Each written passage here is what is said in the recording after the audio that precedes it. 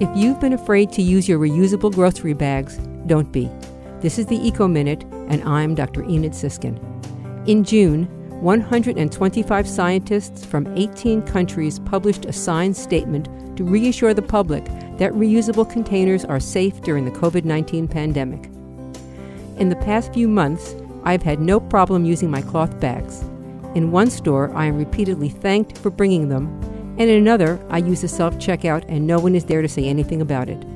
However, if you find yourself in a store that won't let you use your bags, simply put the items back in the cart and bag them after checkout or when you return to your car. There's no evidence that reusable bags are a source of virus infection. So, if you want to do something that will actually cut down on disease transmission, health experts advise social distancing and wearing face masks. For more information, go to WUWF.org.